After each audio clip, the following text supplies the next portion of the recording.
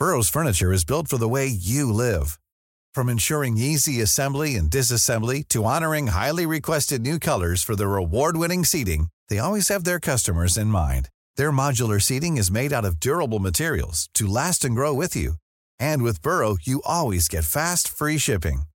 Get up to 60% off during Burrow's Memorial Day sale at burrow.com/ACAST. That's burrow.com/ACAST. burrow.com/ACAST.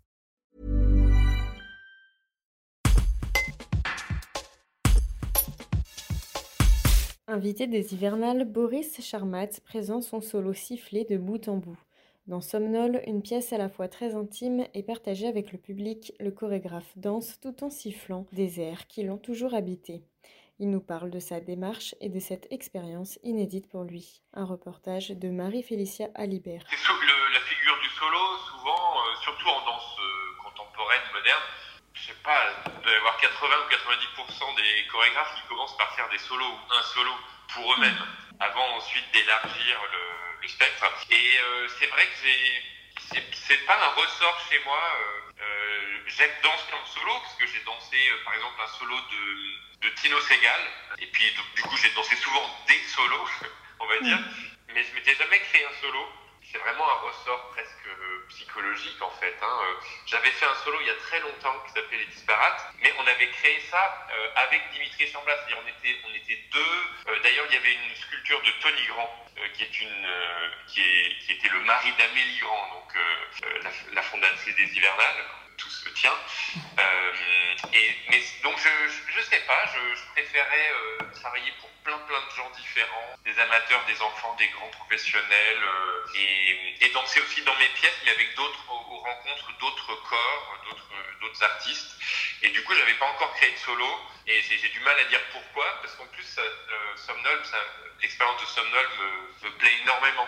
Donc voilà, je regrette en passant. Je crois qu'il y a vraiment des danseurs et des gens qui aiment la danse pour ça, on va dire pour le spectacle, qui créent devant la glace, devant la caméra, qui pensent beaucoup à ce qu'on va voir. Et puis pour moi, la danse a toujours été quelque chose de très lié à l'intime, au mouvement interne et finalement à l'espace mental. Et je dirais, on pense à la danse, on est parfois empêché de danser parce que dans notre espace mental, il n'y a pas de place. C'est-à-dire, on est un garçon, la danse c'est pour les filles, on voudrait danser, mais c'est pas un vrai métier. Il y a beaucoup de choses, il y a beaucoup de freins comme ça à la danse qui sont en fait des freins sociétaux, mentaux, comme ça. Et pour moi, la danse était vraiment, à l'inverse, un espace d'exploration, d'ouverture, mais de l'imaginaire. Pas seulement, bien sûr, c'est aussi un travail du corps, complètement, mais très relié à ce qu'on imagine, à ce qu'on a le droit de faire, à ce qu'on se croit avoir le droit de faire. Et du coup,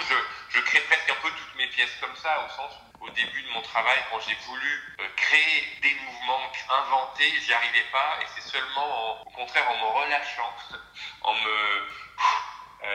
en soufflant, en ouvrant comme ça ces espaces de latence, que j'ai commencé à chorégraphier finalement.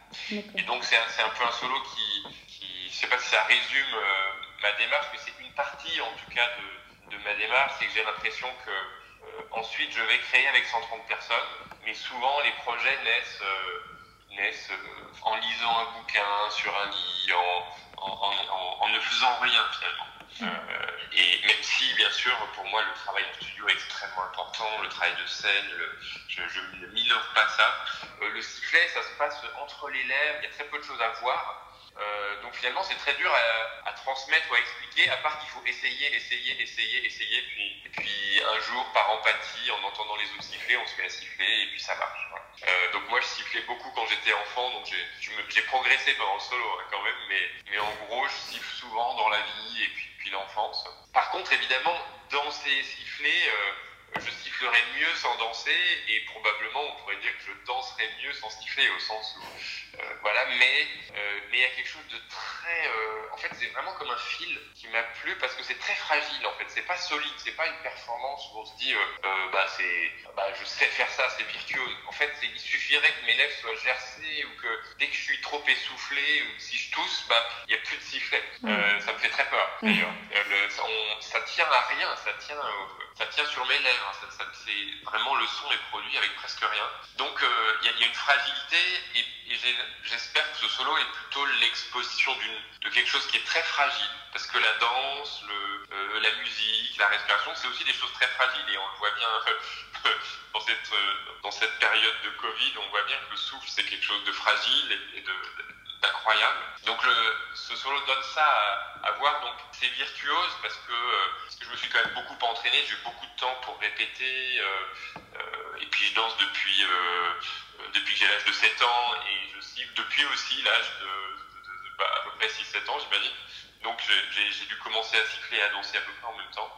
Mais je crois que ce qui est exposé, c'est moins une virtuosité qu'une sensibilité en partage, une fragilité. Voilà. En tout cas, j'espère.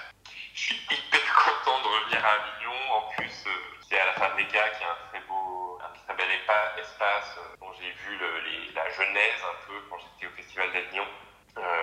Et puis, comme je le disais, j'avais un lien très fort avec Amélie Grand, qui est décédée il n'y a pas longtemps, pas si longtemps que ça. Donc, ça me fait très plaisir. En plus, les hivernales, avec sa nouvelle direction, ont un programme incroyable.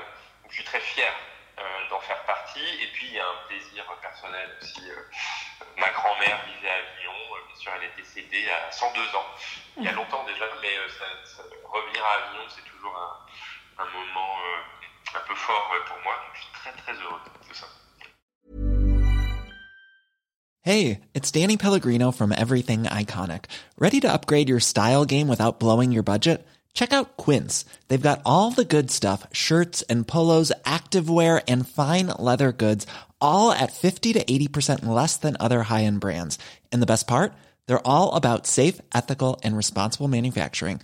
Get that luxury vibe without the luxury price tag. Hit up quince.com/upgrade for free shipping and 365-day returns on your next order. That's quince.com/upgrade.